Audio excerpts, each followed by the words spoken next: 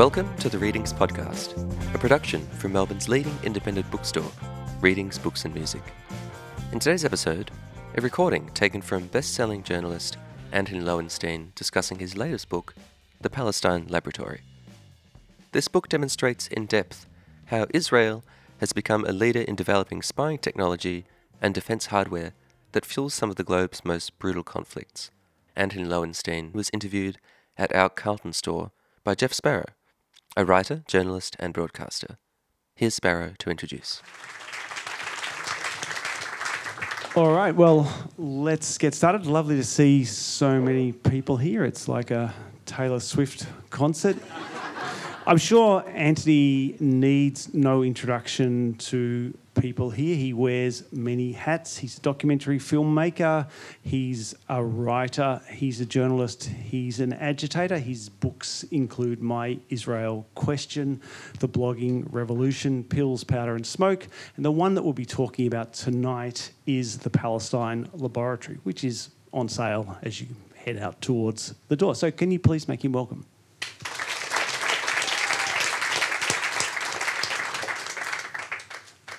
All right, Antony, nice to see you in Melbourne. Thank you for having me. Let's hop into it. Israel is not alone in having a defence industry. Israel is not alone in exporting weapons. But what distinguishes Israel from other countries is the centrality of Palestinian dispossession to its national identity. So what is it about that dispossession that makes Palestinians a laboratory for the export of repression? Before I answer that, I just want to first thank everyone for coming. It's an amazing turnout. Thank you, Readings, for having us, and thank you, Scribe, my publisher, for publishing it, and thank you, Jeff, for being here and doing this.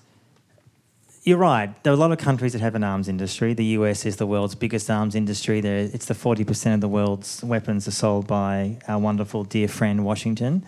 They sell to pretty much anybody, dictatorships, democracies. But the difference with Israel is that it has a permanent occupied people in its backyard and has done so for essentially 56 years since 1967 and 75 years since 1948. Of a population which is occupied and essentially allowed, based on Israeli thinking, to be controlled. And over that period, both before the digital revolution and in the current era, there is a massive amount of tools and technologies that Israel is using. So in the modern era, we're talking about spyware, so-called smart walls, facial recognition, biometric data, all those kinds of ways that Israel does 24/7 to manage the occupation, to manage Palestinians. And I use the term manage, obviously, advisedly, to control Palestinians. And it's incredibly effective. And I use that term again advisedly. It's effective because Israel has found a way to not just maintain an occupation, but to make it seemingly incredibly popular. Now, on the face of it, that might not be popular in this room. And you might think, if, for example, you look at the UN votes on this question, you have pretty much the entire world on one side. On the other side is US, Australia, bless us, Israel, Nauru, Micronesia and Palau. So on the face of it, it seems like, God, the whole world's against Israel. But actually, that's not the reality at all. They're against it maybe at the UN, but in practice, so many of those nations are so desperate and keen to get Israeli technology themselves to surveil and repress their own peoples. And the fact that Israel tests those technologies on Palestinians, it's so-called battle tested, that's the marketing tool, and that's how they sell it. And it works. Okay, you say in the book that one can't overstate the significance of defence exports to the Israeli economy today, and you quote one expert who says something along the lines, we moved away from oranges to hand grenades. So that suggests a process. So I wonder if you could talk through that. Was Israel exporting repression from the Nakba in 1948, or was this something that developed later? And if it developed later, what were the milestones of that development? I mean, you can't make much money from oranges, frankly. And Israel, fairly soon after its birth in 1948, started developing a domestic arms industry, which initially obviously was to, in its view, protect its own population and even then repress Palestinians. But pretty much from the 50s, so very soon after Israel's birth, there was a huge expansion of the Israeli defence industry to the point where they started selling and promoting their so-called defence experience to the world. This hugely accelerated after 1967, the Six-Day War. And very soon after that, Israel was clearly promoting itself as saying, we are controlling a Palestinian population in our backyard.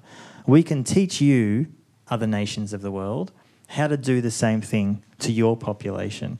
So in the 60s and particularly in the 70s and onwards until this day, as I show in the book, there's at least 130 countries around the world that Israel has sold defence equipment to, so the majority of nations in the world. And this is everything, I mean, it's virtually impossible to find a horrible regime that Israel has not sold it to. So let me give you a bit of a taste. Everyone from Chile under Pinochet in the 70s to the Guatemalan regime whilst committing genocide in the 80s to Rwanda during the genocide in the 90s to Myanmar in the last years when it's committing genocide against the Rohingya Muslim population. I mean, the list goes on and on and on. So on the face of it, you would think this is morally outrageous. How has this continued to happen? The arms industry, obviously, by definition, is amoral with everyone. It's the most corrupt industry in the world alongside the drug industry.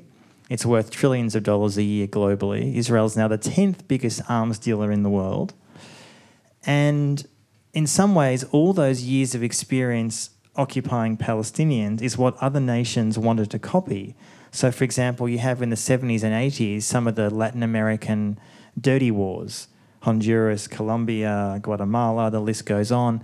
They openly were calling for Israeli assistance. And I have in the book various quotes from Israeli officials and local officials in those nations saying, we want to get a bit of what Israel's doing in Palestine for us, because it's seen as being successful. And I use that term, obviously, advisedly, what successful means, but the occupation was being exported. And very soon Israel realised, and this was a bipartisan issue, it didn't really matter if it was Labour or the Likud in power in Israel, it didn't make a damn bit of difference. This was a huge money earner. And Israel could be, and I see this in the modern era as Israel's best insurance policy, in a way, because despite the fact that the political headwinds may well shift at some point in the coming years and decades, and we can discuss that, when you have so many nations around the world that are buying your defence equipment and want it and need it and are demanding it, are you likely to be very critical of Israel when it matters? You're not.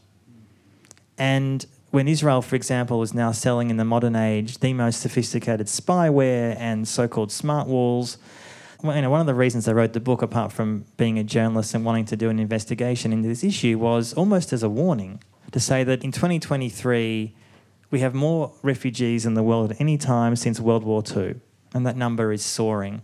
And what I fear is as many nations, in Western nations in the coming decades, will have to face growing climate crisis refugees, resource wars refugees. They're going to have to make a pretty clear choice, including us here in Australia. Do we choose to build higher walls, metaphorically or literally, or do we welcome people in? And I think most people in this room know what is more likely to happen in many nations. And Israeli surveillance tech and repressive tech is a key part of a lot of nations already today, infrastructure of keeping people out. And so the history of the occupation of Palestine, which, as I said, and this is one of also what I wanted to discuss in the book, was that most conflicts in the world are geographically based in that country. So I've spent a lot of time in the last 2 decades reporting on the war in Afghanistan or the drug war in Latin and South America, and those are horrific conflicts. There's no minimising that, but they're mostly based in those areas, within those borders. The occupation of Palestine is now exported around the world. So what's happening in Palestine does not stay there. It ends up in a range of other places around the world, including here. And we can discuss that if you'd like, but there is a real sense that Australia today is buying Israeli hacking tools, a company called Celebrite. Most people might not have heard of it. Doesn't get much attention in the press. It's basically a tool that allows authorities to hack your phone, Android or iPhone. And it's used by virtually every government department in Australia, and it's used by Services Australia against welfare recipients. So it's kind of like a quasi-mini robo-debt scenario. And the book doesn't detail that, but I've written about that elsewhere. And I'd like to think that would outrage people. Since we're writing about this in the last sort of month or so, since the book came out, I've been speaking about this in the press as much as I can, sort of almost hoping, stupidly, that someone might get upset about it and say, sorry, hang on, why all these government departments using sophisticated Israeli hacking tools that are also, by the way, sold to the most repressive regimes in the world? Russia, China, Belarus and others. And it's mostly crickets. So Human Rights Watch, Amnesty International, organisations within Israel have described Israel as an apartheid state. But a lot of people may not be aware of the historical ties between Israeli apartheid and South African apartheid. And in your book, you quote, I think it's an ambassador saying that there was virtually a love affair between the security apparatus of the Israeli state and the apartheid state in South Africa. Perhaps you could talk about how that relationship developed and the extent to which it was driven by ideology or the extent to which it was driven by other factors. You know, that relationship I think is so important to understand today, even though obviously apartheid South Africa ended in 1994. And the reason it's important is it was partly a defence relationship. South Africa was desperate for Israeli weapons. And they also wanted uranium, which thank God they didn't get, to build a nuclear bomb that Israel was trying to assist them to get. Let's just hope that never actually happened. But it was also an ideological alignment, that both nations saw their battles as a fight against barbarism. South Africa saw the fight against black South Africans. Israel saw it as a fight against Palestinians. And they shared each other's ideology. They shared this idea that they're on the front line of this battle for, I mean, they didn't call it white supremacy, but that's essentially what it was, in the late 20th century. And right at the end of South African apartheid in 1994, when the entire world, finally, had turned against South Africa, which country do you think was there right till the end? Yup, Israel. I was going to say Australia. Yeah. Well, yes, Australia was a wonderful friend of South African apartheid too, but we turned against them before Israel. Of course we did. And Ariel Sharon, the former Israeli Prime Minister, went to South Africa at various points and often saw what South Africa was doing in so-called Bantustans, these black townships, which were, for those who don't know, kind of quasi-self-governed areas, which obviously were essentially controlled by the white minority state. And he loved to do something similar in Palestine, which is exactly what we have today. So they're inspiring each other. And the reason that's relevant today, apart from the obvious, is that, as you rightly say, Human Rights Watch, Amnesty, every single Israeli human rights organisation, every single Palestinian human rights organisation call what's happening in Israel and Palestine, not just Palestine, in Israel as well, as apartheid. And in the end, the world made a long overdue decision that they were not going to tolerate anymore what South Africa was doing. Put pressure, boycott, sanctions, all those other tools that ended up causing South African apartheid to fold. And I would argue that something similar needs to happen with Israel today. And of course, the hesitation of many people, maybe not in this room, but in general, is the obvious. Not wanting to be seen in some circles as too critical of Israel, not wanting to be seen as too disrespectful towards Israel, not wanting to be seen to be anti-Semitic. And anti-Semitism, of course, has been weaponized against critics of Israel. It's something which I don't talk about so much in the book, but I've talked about it extensively elsewhere, where anti-Semitism is real and it's worsening, and it's there's no denying of that. And Jeff and I were just discussing that before we came here. It's real.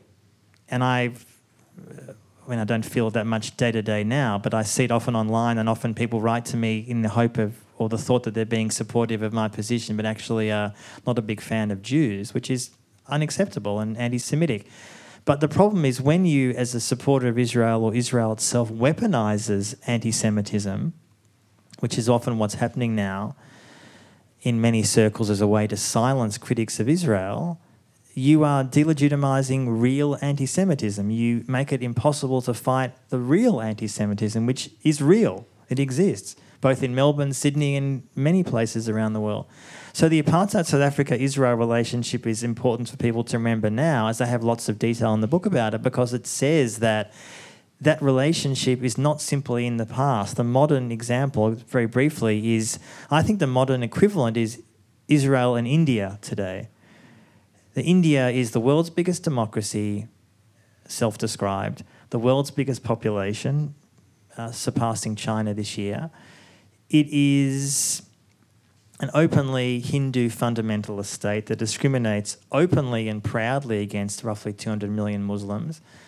And since Modi became Prime Minister in 2014, because traditionally Israel and India were not massively close friends, but that has changed in the modern era, there's been a love affair between Modi and Netanyahu. And the reason that's relevant is that you have Indian officials regularly talking about how much they admire what Israel is doing. They talk about wanting to do something similar in Kashmir to what Israel is doing in the West Bank, namely, in India's case, bringing in huge numbers of Hindus from the main part of India to Muslim-majority Kashmir, similarly to what Israel is doing with Jews, bringing them into Palestinian-majority West Bank. So it's partly an ideological alignment, also, I think, an admiration of Israel as a state that gets away with it, and ethno-nationalism. And this is one reason also I talked before about why I wrote the book. It's a warning that ethno-nationalism, which is what Israel is, it's an ethno-nationalist state, a proudly Jewish supremacist state, is inspiring other nations and groups around the world that used to be apartheid South Africa back in the day, but is now countries like India and Hungary, and as I talk about in the book, the global far right. Let me finish on this point, that it's disturbing and people might be a bit surprised that if you often go to far right rallies, you see, with it's here, the US, Europe, you see the Israeli flag. Now, these are groups that traditionally don't like Jews, are anti-Semitic, are Nazis, but love Israel. Now, why is that? Now, they don't like Jews, but what they love is that Israel is a proudly Jewish supremacist state, and they want to create, in their worldview, a Christian ethno-nationalist state in Australia, the US, Europe, wherever it may be. And I quote in the book Richard Spencer, who's a very unfortunate idiot from the US and so-called alt-right leader, and he calls himself a white Zionist, and I think that's a really relevant and important quote to understand. He doesn't like Jews, but he loves what Israel's doing because he wants to do something similar in his deluded vision in the US. So the idea that Israel is inspiring people like that, and Israel as a state is not partnering with Richard Spencer, but they are partnering with far-right groups around the world. As someone who's Jewish myself, I mean, I'm non-practicing, but I'm Jewish, the idea that a Jewish state, 75 years after the Holocaust, is partnering with far-right fascists around the world in India and Hungary and elsewhere, it's not just shameful, but deeply worrying. It impacts all of us, Jew or non-Jew. So a related question, in the book you describe an Israeli defence company showing off one of its drones to a prospective set of customers by giving them footage of an assassination of a Palestinian, and that assassination footage included the killing of civilians, including children. And it made me wonder to what extent the dehumanisation that is part and parcel of Israeli apartheid is necessary for this laboratory process that you talk about. I mean, we can talk about how products and machines and technology is tested in Palestine, but that kind of dehumanisation, how significant is that to the whole process? It's really important, and it's reflected in so many ways in daily Israeli life. I mean, I lived for a number of years in East Jerusalem, and I've been visiting Israel-Palestine for close to 20 years, reporting from Israel and the West Bank and Gaza. And you see in Israel proper, so in the Jewish population, there's a sense, I think, in the West that, there's so much robust debate in Israel. You hear this in the media all the time. It's complete bullshit. There's not. There is a general consensus in much of the Israeli Jewish population, and although until recently it's changing a little bit now, the Jewish diaspora population, that what Israel's doing is not just justified but necessary. And what is reflected in that is a few things. One, most studies are showing that the young Israeli Jews are becoming far more far-right, far more extreme, which is reflected in their voting patterns and other ways of living their lives, far more religious. Orthodox Jews, obviously there are a multitude of views in the Orthodox Jewish community, but within Israel itself, with some exceptions, very, very strong supporters of the state and very strong supporters of the settler movement. Not all, but most. And the way that dehumanisation works is a very simple one. The occupation doesn't really exist. The only time the occupation comes up as a story is in the framing of a security so-called problem for Israel. So Palestinians are largely ignored, dehumanised, not given a voice and silenced. And the narrative which is told within Israel, the Jewish side, and in much of the Jewish diaspora, although it is changing, is the world has always hated us and they're always going to hate us. And if you believe that narrative, then regardless of what you do, you're obviously right, because whatever we do, everyone's going to hate us anyway. And in some ways, it's not surprising a lot of Israeli Jews think that, because the world is allowing this to go on. It's not like there's huge boycott movements. I mean, I support the boycott movement against Israel and sanctions and divestment, but it's not as if that's stopping Israeli behaviour.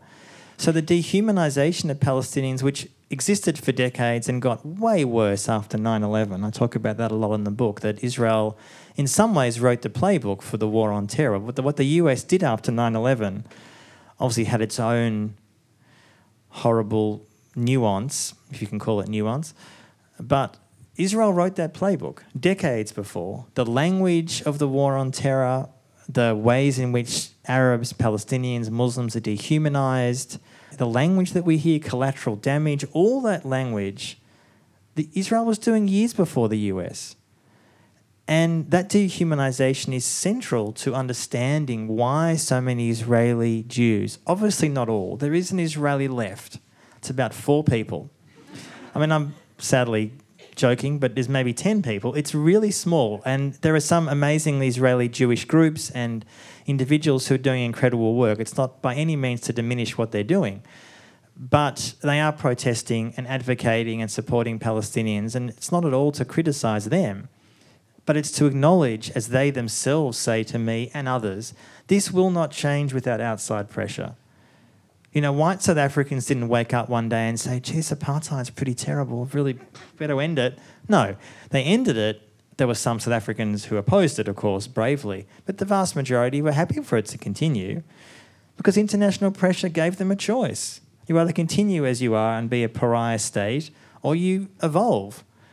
And I think in many ways there's kind of this, I would call it arrogance or ignorance or blindness. There are Israeli journalists who are doing amazing work, some work in Haaretz. A good friend of mine, Gideon Levy, who's an amazing journalist and writer and Jewish columnist for Haaretz, who does incredible work, who goes every week into the West Bank, which on the face of it's not revolutionary by any means, but virtually no other Israelis are doing it, and writes a column about what he's seeing and detailing some horrible event where a Palestinian's been killed or maimed or injured.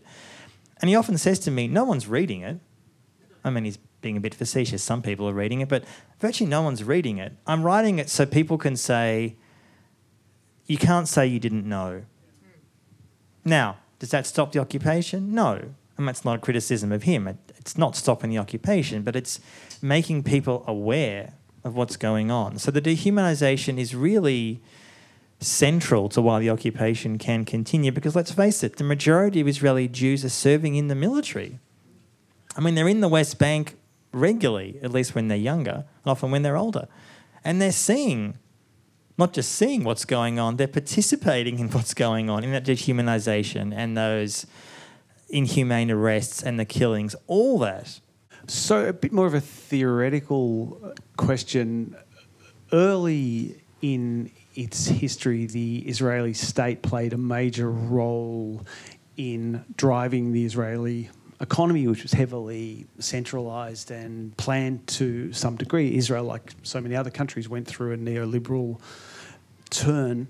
In terms of what you're talking about in this book, the export of repressive technology, to what degree is that a project of the Israeli state, and to what degree is that a project of private capital? Is it being done for strategic interest? Is it being done for profit? Is it some combination of those two? It's a combination, and it's strange in a way to look back now and think that for many on the left for years, Israel was seen as a socialist paradise.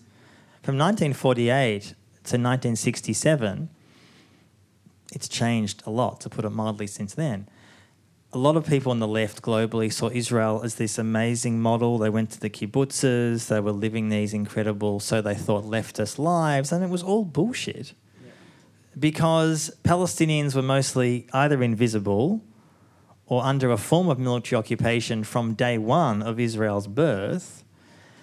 So without wishing to interrogate the left from back in the day, sorry, you got that wrong. But that's changed, and obviously much of the left now sees that differently. The arms industry, I think, in Israel is no doubt a key part of how the state projects its power. As I said before, it's a way to, I think, insulate itself from potential political headwinds that may come in years to come. Because a lot of people in the Israeli elites, they realise a lot of the world doesn't like what they're doing in Palestine. They're not totally delusional. They realise that.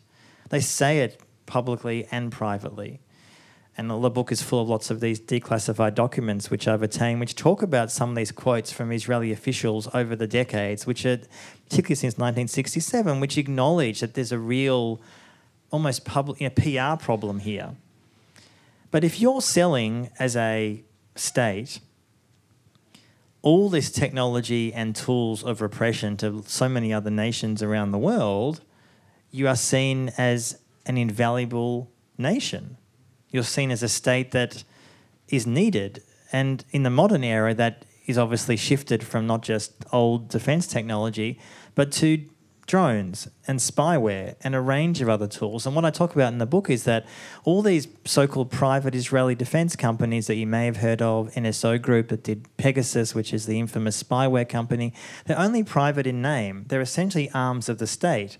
So you have in the last, say, decade and a half, Netanyahu, who's been Prime Minister seemingly forever, and the Mossad, the Israeli intelligence, going to countries and holding out these tools as a diplomatic carrot and saying, we'd like to be friends with you.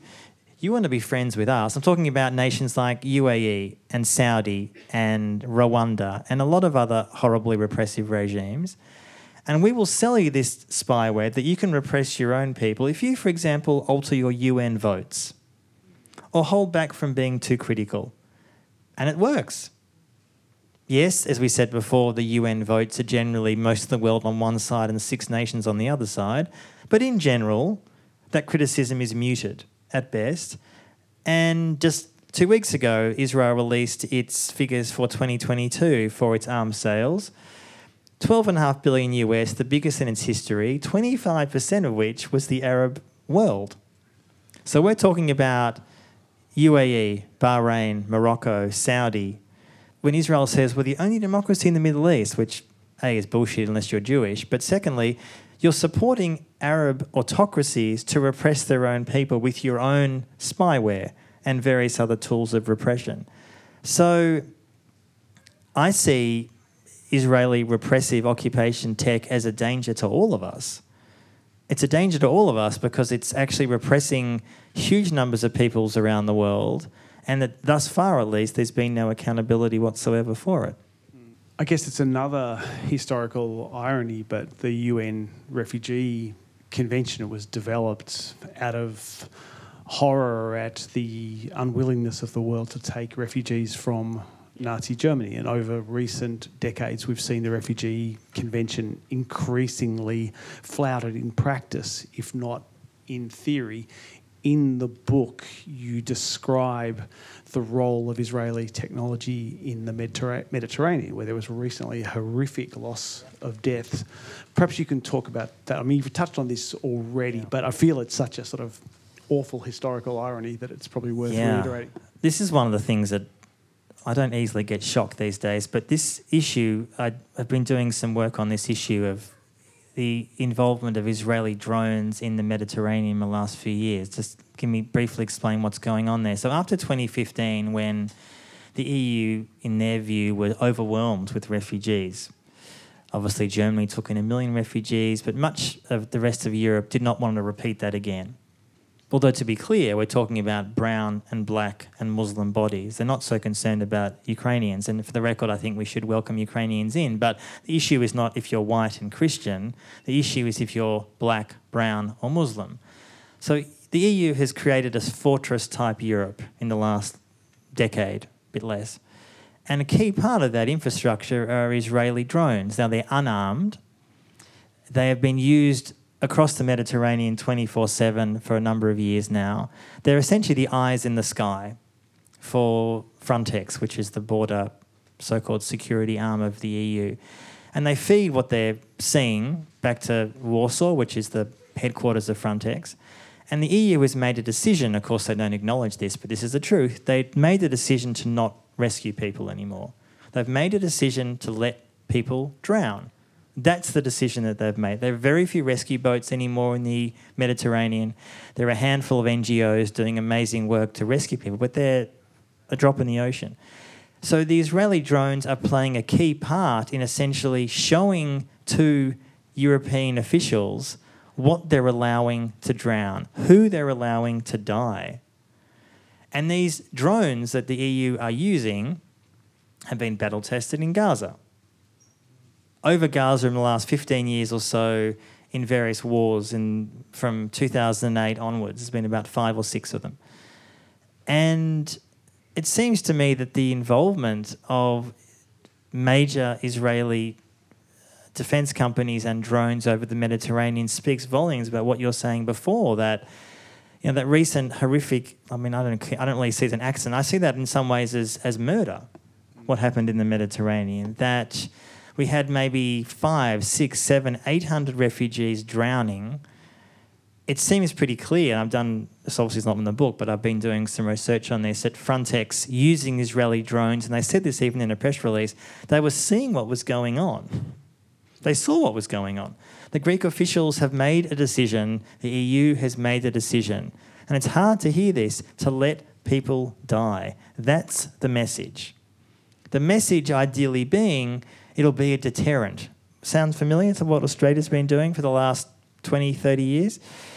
Indeed. This goes, I think, to the heart of Israel's really key role in what I call, and I'm not the only one to say this, the border surveillance industrial industry. And it's not dissimilar to the presence of Israeli surveillance towers along the US-Mexico border. Another key site globally of huge numbers of migrants trying to get into the US from nations in Latin and South America that have been destabilised by the US. And Elbit, which often is providing, it's Israel's biggest defence company, had tested these so-called smart walls and surveillance towers across the West Bank and across the Israel-Gaza border. And it's now appearing on the US-Mexico border. And the reason the US bought that technology was because it had been tested in Palestine. That's why they buy it. So again, the Mediterranean, US-Mexico border, these key places of migration around the world, Israeli repressive tech ends up having a presence there. It's not the only thing the EU or the US uses, but it's a key part of it. And it seems that there's so little discussion about it, acknowledgement of it, accountability for it. And I think it's partly, as Tones of writing the book, is making people know that it even happens. So obviously the border between the United States and Mexico was a key issue for the Trump administration with the so-called wall and so forth. So your reference to the role of Israeli technology in that raises another question, I guess, which is the extent to which the export of Israeli technology depends on political alignments. Does it make a difference whether it's a Trump or whether it's a Biden? Are these agreements always just marriages of convenience? I mean, you're talking before about ideologically simpatico regimes. How significant is that? Or is everyone just saying, this stuff works, we're going to do it? Yes. There obviously is a difference between Trump and Biden on lots of issues. I don't want to suggest they're exactly the same. Doesn't matter if you're American, if you vote for one or the other next year, God help us. There is a difference. However, when it comes to the US-Mexico border, there's a lot less difference than people on the left might like to think.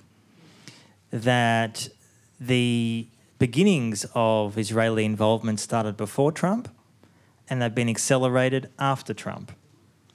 So what Biden's so-called border plan is to make it much more high-tech.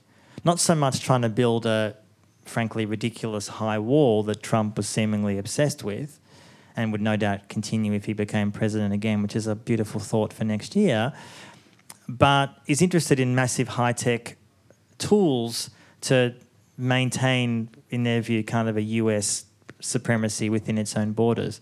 So Biden has accelerated that, has deepened that. In fact, the amount of money that the US Customs and Border are spending has never been higher under Biden.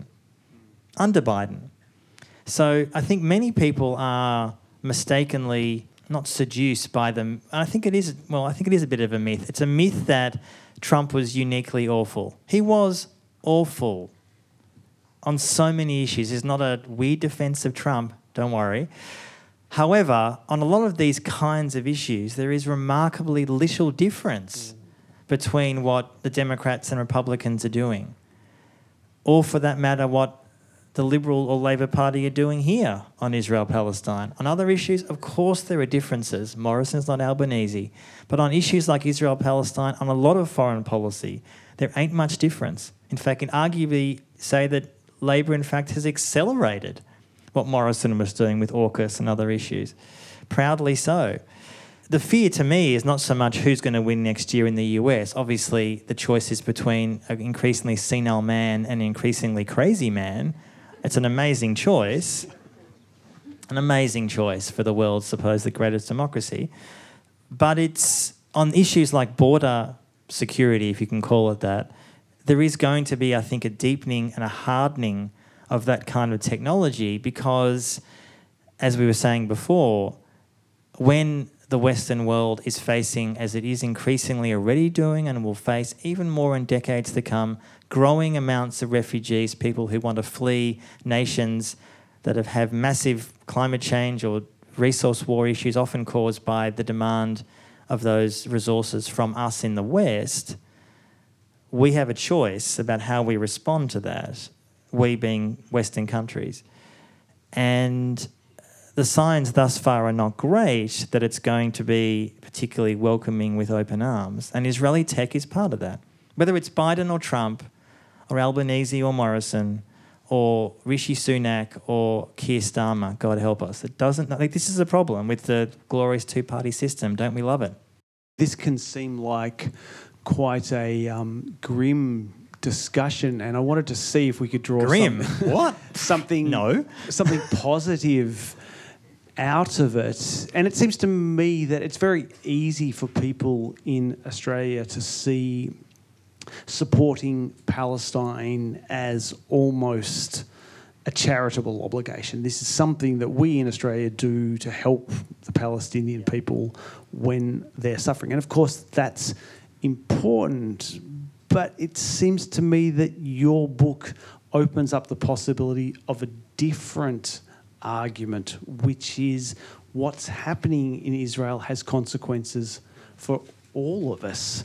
And a blow against the Israeli apartheid state then becomes a blow against oppression all around the world, which makes the prospects for resistance far greater. So I wonder if you could talk about that and how this might align with the global movement for boycott, divestment and sanctions. The current Israeli government is doing wonders for this movement.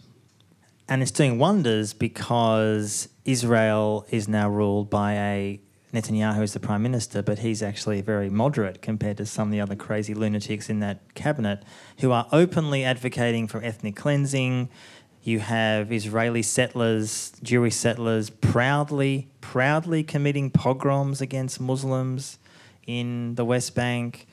There is no real accreditation for them. In fact, I just saw before I came today that the police minister, Ben Gvir, called those settlers who committed pogroms sweet boys. That was his quote. Like, this is what we're dealing with. It's not a democracy. And what I think is happening in many parts of the world, and this is where it comes to the point of a little bit of hope, which I do talk about in the book, in many nations around the world, US, Australia, parts of Europe, there's been a real fundamental shift in public opinion in the last years. Not everywhere, not every community, to the point where this year, for example, in the US, for the first time ever, according to a Pew poll, the majority of Democratic voters were far more sympathetic to Palestinians than Israelis. That is significant. There's a growing Jewish insurgency within their own communities in Australia, in the US and elsewhere to say, not in my name. I cannot, as a Jew, not just talking about me personally, but as a Jewish community, we cannot support what is happening in Israel simply because I'm Jewish and simply because maybe my grandfather was in Auschwitz. This is not okay anymore. I cannot support a regime that commits pogroms against Muslims. I mean, come on. And I think the impact of that is obviously always hard to know how that plays out politically, but it is causing growing amounts of pressure on the political left and the political centre. The Greens in Australia recently released, I'm not a member of the party, so this is not a free plug, but the Greens recently released a new Israel-Palestine policy, which was actually pretty damn good, which was acknowledging that a two-state solution is dead, talking much more about military boycott, acknowledging the fact that Israel is an apartheid state. Call it out. It's important. And by doing that, you put pressure on other political actors. And the reason I think there's so much interest in the issue of Palestine, not just in this room, but in general, is what's happening in Palestine isn't just about Palestine. It is about US foreign policy and imperialism and global repression, which is being exported, that impacts billions of people around the world. And I think in some ways how that seemingly overwhelming battle is fought is partly about boycott and divestment and sanctions, what was happening against apartheid South Africa back in the day. It is supported by a Palestinian civil society across the board. It is putting pressure on political leaders and politicians to not just mouth platitudes about supporting the wonders of Israeli democracy, including, I might add, the Premier of this state who recently was just expressing absolutely embarrassing shit about Israel. It's a glorious democracy and I love it so much and how dare you criticise. I mean, this is either willful ignorance or stupidity. Who knows what it is with your Premier? I don't know. But it seems to me that putting pressure on politicians to acknowledge that, to cut military ties, nothing that's that complicated to do, you'd think, putting pressure in the US, which obviously is where this matters in some ways most. You do now have in the Congress, not a lot, but roughly 10 congressmen and women who do call for cutting military ties, who do call for far more accountability. Things are shifting. And just finally on this point, the challenge of dealing with that is that many hardline Israeli Jews and the Israel lobby and others are often saying now, well, you know what, if liberal Jews walk away, it doesn't matter. If they're getting soft, we'll just go to evangelicals who are loving Israel a lot. And that's not ideal. But I do think there is an awareness that there needs to be a political movement, that what's happening in Palestine is not just about that issue. It is a far broader struggle that I think we need to connect other issues together to fight that battle.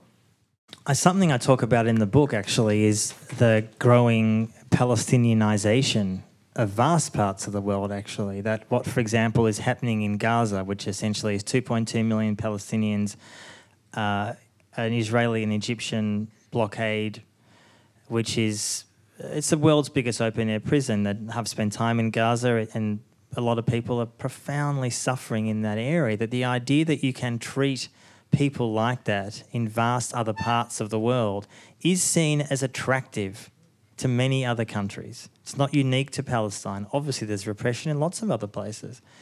And it seems to me that the idea of a exportable Palestine, not just talking about the repression, but the ways in which Palestinians are viewed as suspects, as not being treated as equal citizens, is something I think that many people around the world, and I talk about this in the book and others are saying this as well, is becoming something that resonates. In other words, this is not to demean or belittle Palestinians, not at all. It's to actually admire, A, their resistance for 75 years to what's been going on, but secondly, an awareness that, as others have argued, it's a global Palestine. What's happening in Palestine is being exported, not just the weapons, not just the spyware, not just the awful technology. I'm talking about the ways in which they're treated, the ways in which they're not seen as equal citizen. And a lot of other countries can apply that to their own citizens, not just, whatever the country may be. And I think to make more people aware of that growing Palestinianization of parts of the world and see that as something to fight back against, that separation between the rich and poor, it's never been bigger. And just on that point, finally, the irony is Israel is the most unequal nation in the OECD. 25% of Israeli Jews, putting aside Palestinians, live in poverty. A quarter of Israeli kids are living in poverty. Putting aside Palestinians in Palestine, I'm talking about Israeli Jews. That so-called neoliberal dream ain't helping a lot of people yet or ever. Look, I think BDS has had some success. I'm not going to suggest, and this is not by any means to criticise those who have pushed for BDS here and elsewhere. I think in some parts of the world, in fact, it is having success. I think within the Israeli Jewish population, there is a lot of insecurity and fear about BDS growing. You see that, you hear that, I speak to people about that.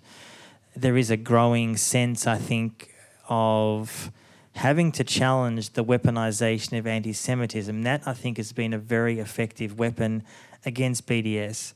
And of course, also, let's face it, in the US, in countless dozens of states now, the UK is proposing the same thing, and frankly, I'm surprised it hasn't been proposed here, to try to outlaw BDS, to make it against the law for a local council or a local government to boycott an Israeli company or institution. It hasn't happened here yet. I think it will, or there'll be an attempt to do it here at some point, by Labor or Liberal. I think it could be Labor. And the UK, they're currently having this discussion. The Tory government has put this forward as a proposition. So to me, I see that as a fear of the threat. I see that as a sign of its success. BDS on its own doesn't end what's happening in Palestine. You speak to apartheid South African activists from the ANC, for example, in South Africa. They will say to you, it wasn't because musician X didn't play in Cape Town that this ended, but it was a key part of it. And people often forget because we're so used to it, a massively accelerated life. Everything is moving so fast. So to get to the movement to end South African apartheid took decades and decades and decades. Not that really helps Palestinians now who deserve to be free yesterday, but I think it is growing here. And I think in Australia, for example, the most obvious way to fight this is, to me, cutting military ties. That's obviously a governmental level rather than an individual level. And this is what, as I said, the Greens are proposing and I think are going to be advocating far stronger with their new policy. And I think that pressure needs to go much harder on the Labor Party, who are now in government, who frankly have some members who are saying that they will, even the idea of recognising Palestine, which Labor has said they will do, which is a really weak as hell proposal anyway, even that's seen as too difficult. They need to be pressured and harangued about that. Hard. The Liberals are mostly a lost cause on this, but they're not in government now, really anywhere. Labor is. The Palestine Laboratory is available from all reading stores and from our website, where you'll find all kinds of other recommendations for great books, music, film, and TV. You can also sign up to e-news or to receive our free monthly newsletter, The Readings Monthly.